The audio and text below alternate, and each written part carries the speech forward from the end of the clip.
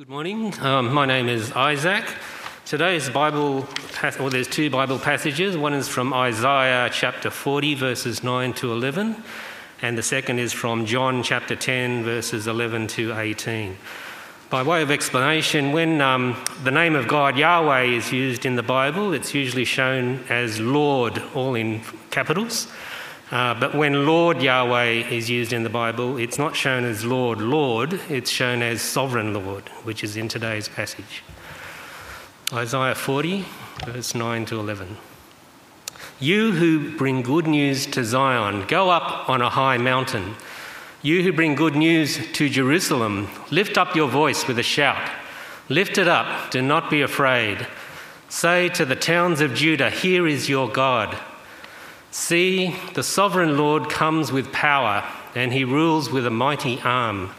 See, his reward is with him, and his recompense accompanies him. He tends his flock like a shepherd. He gathers the lambs in his arms and carries them close to his heart. He gently leads those that have young. And from John chapter 10, verses 11 to 18. I am the good shepherd. The good shepherd lays down his life for the sheep. The hired hand is not the shepherd and does not own the sheep. So when he sees the wolf coming, he abandons the sheep and runs away. Then the wolf attacks the flock and scatters it. The man runs away because he is a hired hand and cares nothing for the sheep. I am the good shepherd. I know my sheep, and my sheep know me. Just as the Father knows me, and I know the Father, and I lay down my life for the sheep. I have other sheep that are not of this sheep pen. I must bring them also. They too will listen to my voice, and there shall be one flock and one shepherd. The reason my Father loves me is that I lay down my life only to take it up again. No one takes it from me, but I lay it down of my own accord. I have authority to lay it down and authority to take it up again. This command I received from my Father. Well, good morning, friends. It's great to be back with you again. We're looking at our series of the great I Am passages in John. And a reminder that Jesus takes up this royal I Am. It was the same feel that when Moses was in the desert, you know, the story of the burning bush, and he asked God, who should I say has sent me? And God said, tell them I am has sent you. And Jesus takes this I am passage in John. And so we're looking at number 6 this morning, where Jesus said, I am the good shepherd, in John 10:11.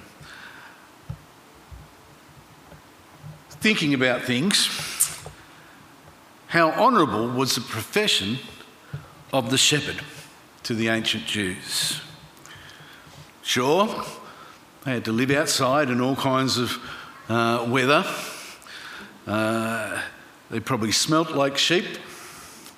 They maybe even looked a bit like sheep.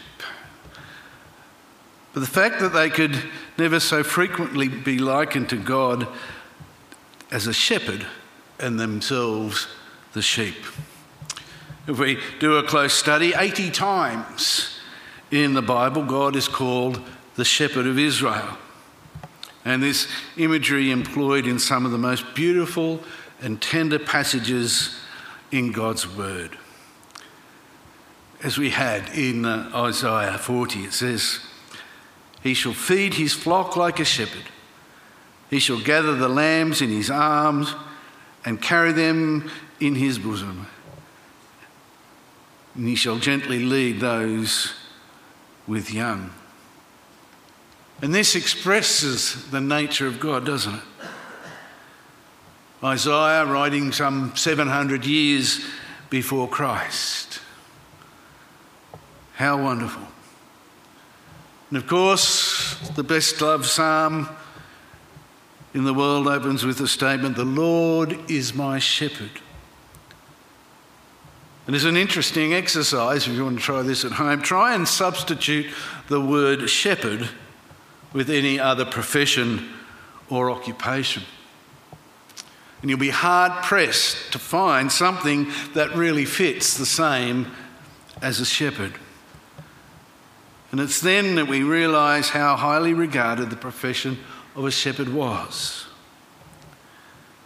And I'd like for us to dwell for a moment on that most beautiful of psalms that expresses biblical language about shepherds, namely the 23rd Psalm. And hopefully we can parallel that with I am the good shepherd. And so we see how it works. We know that the psalm was written by David, and who was once a shepherd. So how amazing is that for the king of all Israel, who knew what it was to say, the Lord is my shepherd. I am his sheep. He remembers how hard the work of a shepherd is, because the shepherd had to work hard for the sheep. And he states his faith in God that he will never want. I shall not want. But even find him some more of his needs. We know that there are the basic needs in life, and we strive to get those. But there's something in the Good Shepherd that gives us something more than just mere existence. We know that we'll be led into green pastures where we can feed and feast, where we can relax, where we can lay down. So much of this world is busy. Busy, busy, busy. Appointments, work, pressure, everything is busy. And that's the biggest thing I hear from people when I sit down and talk with them. Oh, I'm so busy. Where can I find the time? I'm so stressed out. The Lord is my shepherd. He'll lead me to green pastures where we can lay down. He will guide us to still waters. Sheep do not like fast-running, noisy water. Whether they might get a little bit of water sprinkled on their nose or something, they like quiet waters, still waters. And so a shepherd, if they came to a fast-running stream, would build a little dam, a little cove where the water could come in and quieten down, the sheep could come and drink. Still waters. He restoreth my soul is a 4-word sentence over which we pass too quickly. There was an ancient law stating that if a straying sheep was caught on another person's property and could be proven that it had been more than 24 hours, the owner of the property in which the sheep strayed onto could claim the sheep.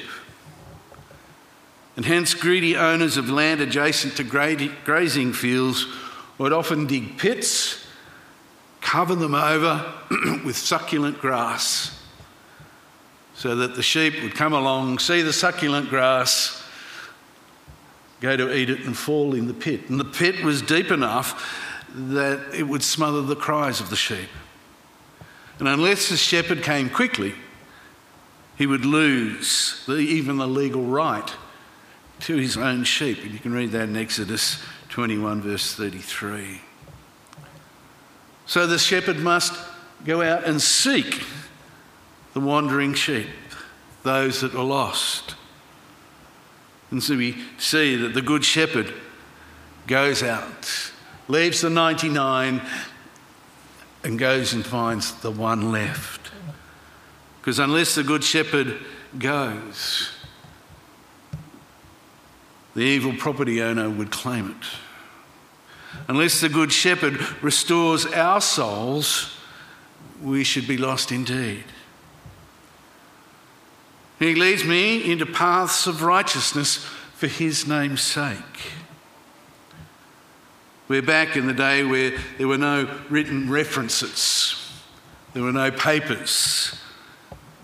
A man relied on his name, his reputation. If you were starting out, you'd have to start out small and be trusted in small things until your name was such that people could trust you with larger things, bigger things. And so a shepherd wouldn't do anything foolish that might ruin his name or ruin his reputation. And so it was with God. He's not going to do anything that will ruin him. We lead in paths of righteousness for his name's sake. No one would trust a shepherd who didn't know a true path from a false one. And it's difficult these days. In the world of influences, the world of social media, so much pressure. What is a true path? Some paths stop at the edge of a cliff. And if the sheep were to go up there, they'd find it difficult to turn around. The sheep coming behind would bunch up, and sure enough, some would be lost over the edge.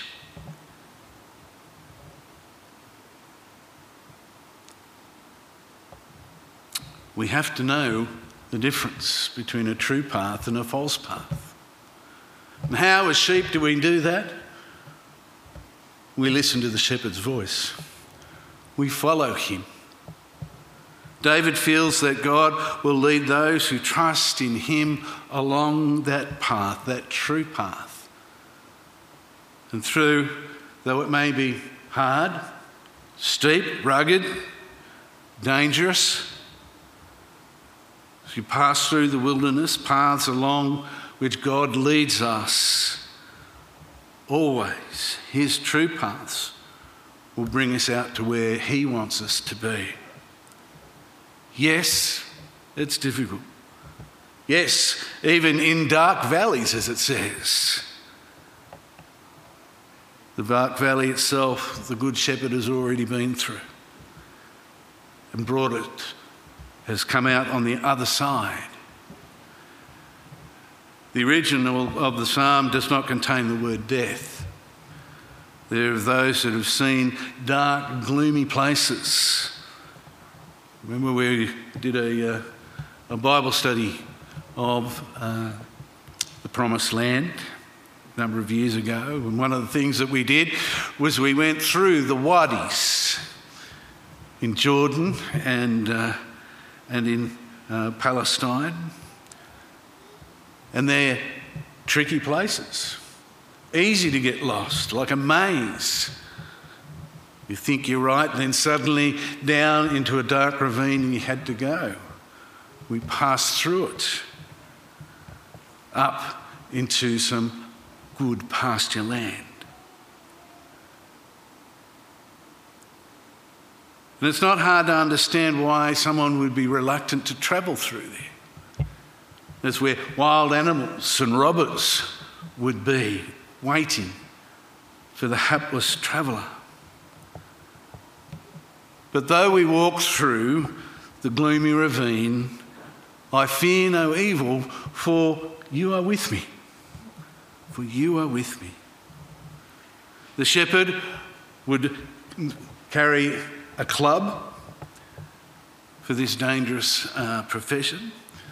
He would have the club tied to his belt, ready to defend the sheep from any wolves or anything else that may come. That was the rod. And the staff, well, we know the familiar picture of the staff with the hook on the end. It was often there to move briars or other things out of the path, or to pull the leg of the sheep that started to wander away.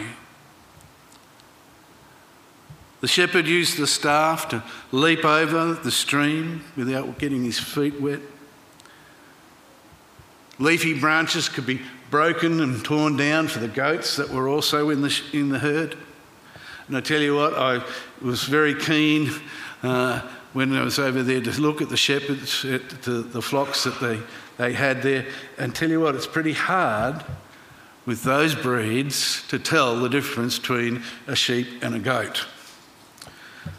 About the only real way to tell is that sheep's tails hang down, goats' tails stick up. That's about the only way. They all look the same. And so the shepherd would be there preparing a table. He could deal with any situation. He would look for a flat piece of area for the sheep to graze. But before, though, he would walk the area, making sure that there were no holes, no little pits that the sheep could fall in. He'd clear the area of any snakes or any other dangers. He would keep his eye on the sheep. And occasionally, if he wanted to rest, he would stick the staff in the ground and put his cloak and maybe his hat on it, so that the sheep, who really don't have very good eyesight, they can only see about 20 metres. And if they got a bit nervous, they could look up and see this image. But if they didn't settle down, the shepherd would simply talk to his sheep. And that reassuring word would calm them. And so it is that Jesus says, I am the good shepherd. The sheep know my voice. The sheep, if they get nervous, know my voice. So it is. So tightly does this 23rd Psalm, and I am the good shepherd. We can see the interactions. And this is what Jesus picks up. He says, I am the shepherd. I'm the true shepherd. I'm not just a hired hand who runs away at the first hint of danger. I am the shepherd that prepares the table, who leads the sheep for the work of God. So I want us to have a look at 4 functions of Jesus the Good Shepherd. The first is that he is a faithful friend of the sheep. For in the Old Testament, the word for shepherd and the word for friend come from the same root. That God is with us seems to be a golden thread of comfort that runs throughout the Bible. It's that I am with you. Enoch walked with God. Abraham was called a friend of God. To Moses also a shepherd came the message, I will be with you. Joshua could be strong and of good courage because the Lord was with him. David, the shepherd, became spiritually a sheep in the care of the shepherd who never deserted his sheep. It was when Elijah, though thought he was all alone and his courage broke, but in that small, still voice assured him that he was not alone. Elijah felt himself surrounded by forces of unseen enemies, but then felt the supporting presence of God. And so if you read through the prophets, that golden thread from Isaiah, Jeremiah, Amos, Hosea, right through to Micah, with his simple demand to do justly, love mercy and walk humbly with God. When we do these things, we can feel his presence. And how perfectly is the nature of the Good Shepherd revealed in those words about Jesus. Seeing the multitude, he was moved with compassion because they were as sheep not having a shepherd, as he walked into Jerusalem. And even in the pains of the disciples trying to understand what Jesus meant when he said, I'm going to my death. And they were distraught. They didn't want the shepherd to leave them. What did he say? Do not fear. Do not worry. I will give you another comforter, that he may be with you forever. It closes with a picture of the redeemed. He says, I will dwell in the house of the Lord forever and ever. I no longer call you servants, I call you friends. For you know, you've been told, trust in me. And nowhere are we promised by the Good Shepherd that the journey will be an easy one, that we won't have wilderness experiences. Nowhere are we promised that all danger will be abolished, that we will be on smooth paths. The road will be rocky, full of thorns. There'll be slippery places, dark places. But what the Good Shepherd promises is that he will be with us. He'll be with us each and every step of the way. His sheep need to listen to his voice, know that he has the best intentions for us. He promises that he will never lose any of his sheep. The second point on which I thought we would like to dwell is the shepherd goes before the flock.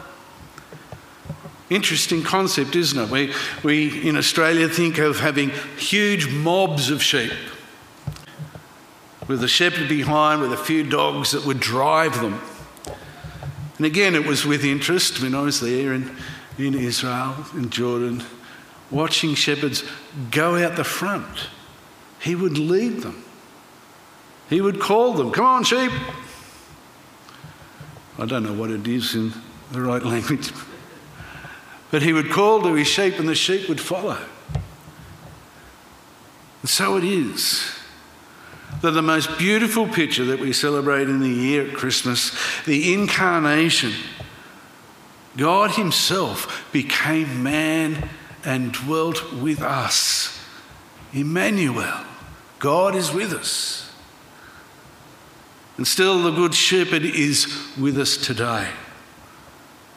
Not only has he passed through this world, known what it was to wear human flesh, know its limitations, frustrations, irritations, to live a humble life,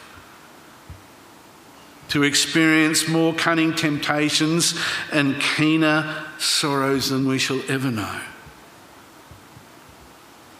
But he's still with us, sharing in our troubles, pleading before the Father, before his throne. The Good Shepherd will bring us home. In another sense, he goes before us. There's a tendency on part of some to regard him as someone who belongs in the past. He lived a good life. He was a nice, moral man, taught us some good things, yes, spoke many beautiful words, died a horrible death, but then passed, as everyone else does, into the great silence. But that's so great about the resurrection. Up from the grave he rose and walks before us today. The glorious truth that it is that he is in our future. If he is what he claims to be, far from being out of date or irrelevant, he is supremely relevant. Because all values will be tested by him. All that we build will be tested by him. It's no good pretending It's no good being polite.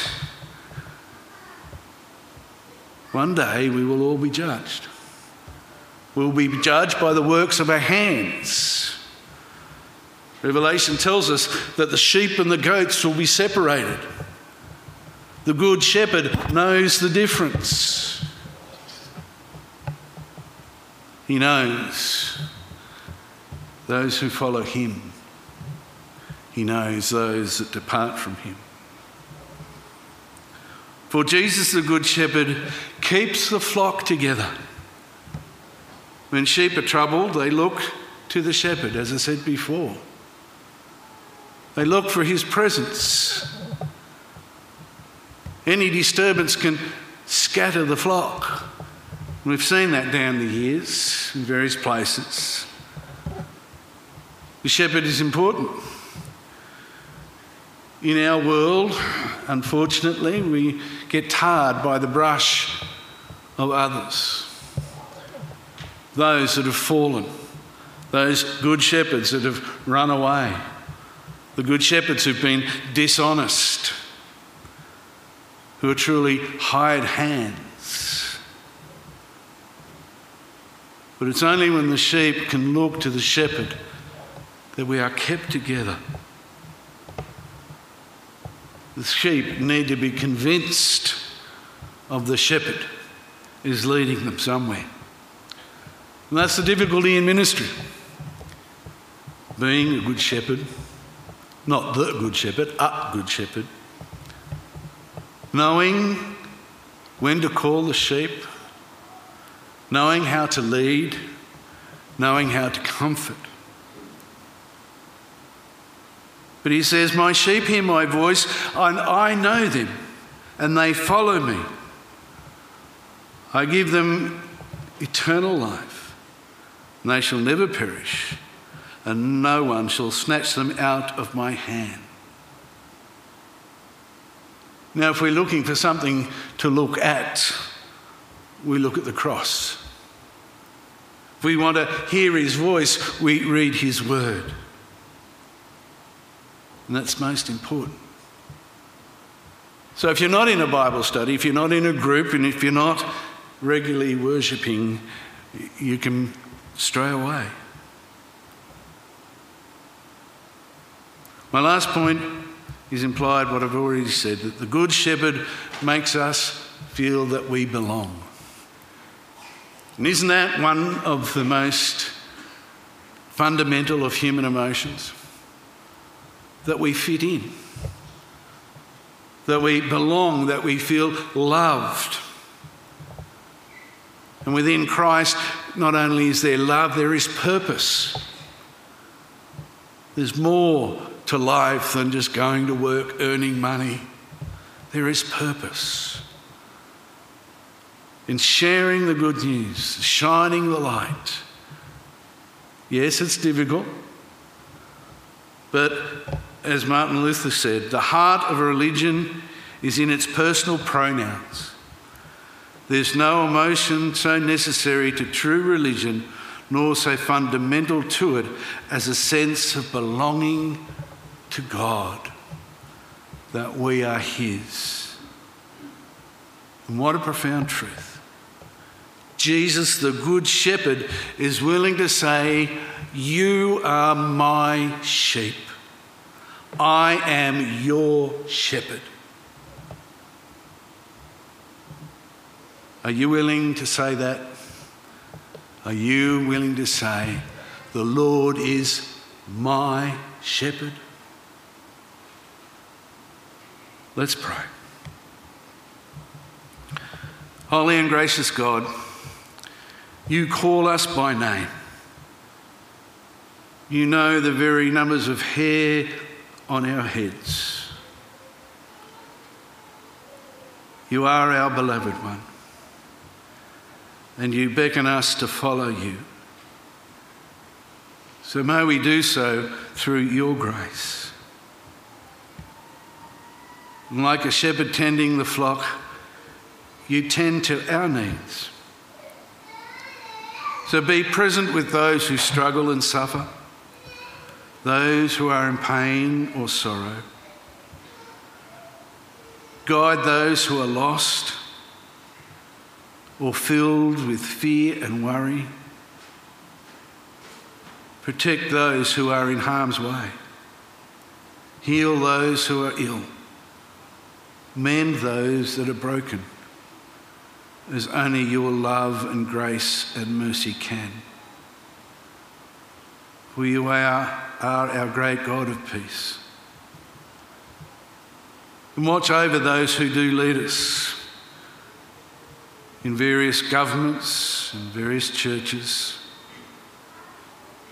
Fill our leaders with your wisdom, patience, insight and mercy. And help them to lead with kindness and strength. O great God of love, fill our hearts with the knowledge of you so that our cups overflow. That we can turn from the distractions of life and follow that true path to be more like you. And Father, may we be agents of your compassion, offering kindness to those we meet in our daily lives. And God of all blessings, we thank you for the gift of life. We thank you for your Son, our Saviour, our great good shepherd, the one who stands at the gate of all life's challenges and joys, calling us by name and calling us out into his love, knowing that we are truly loved by him. For all this and more we pray. Amen.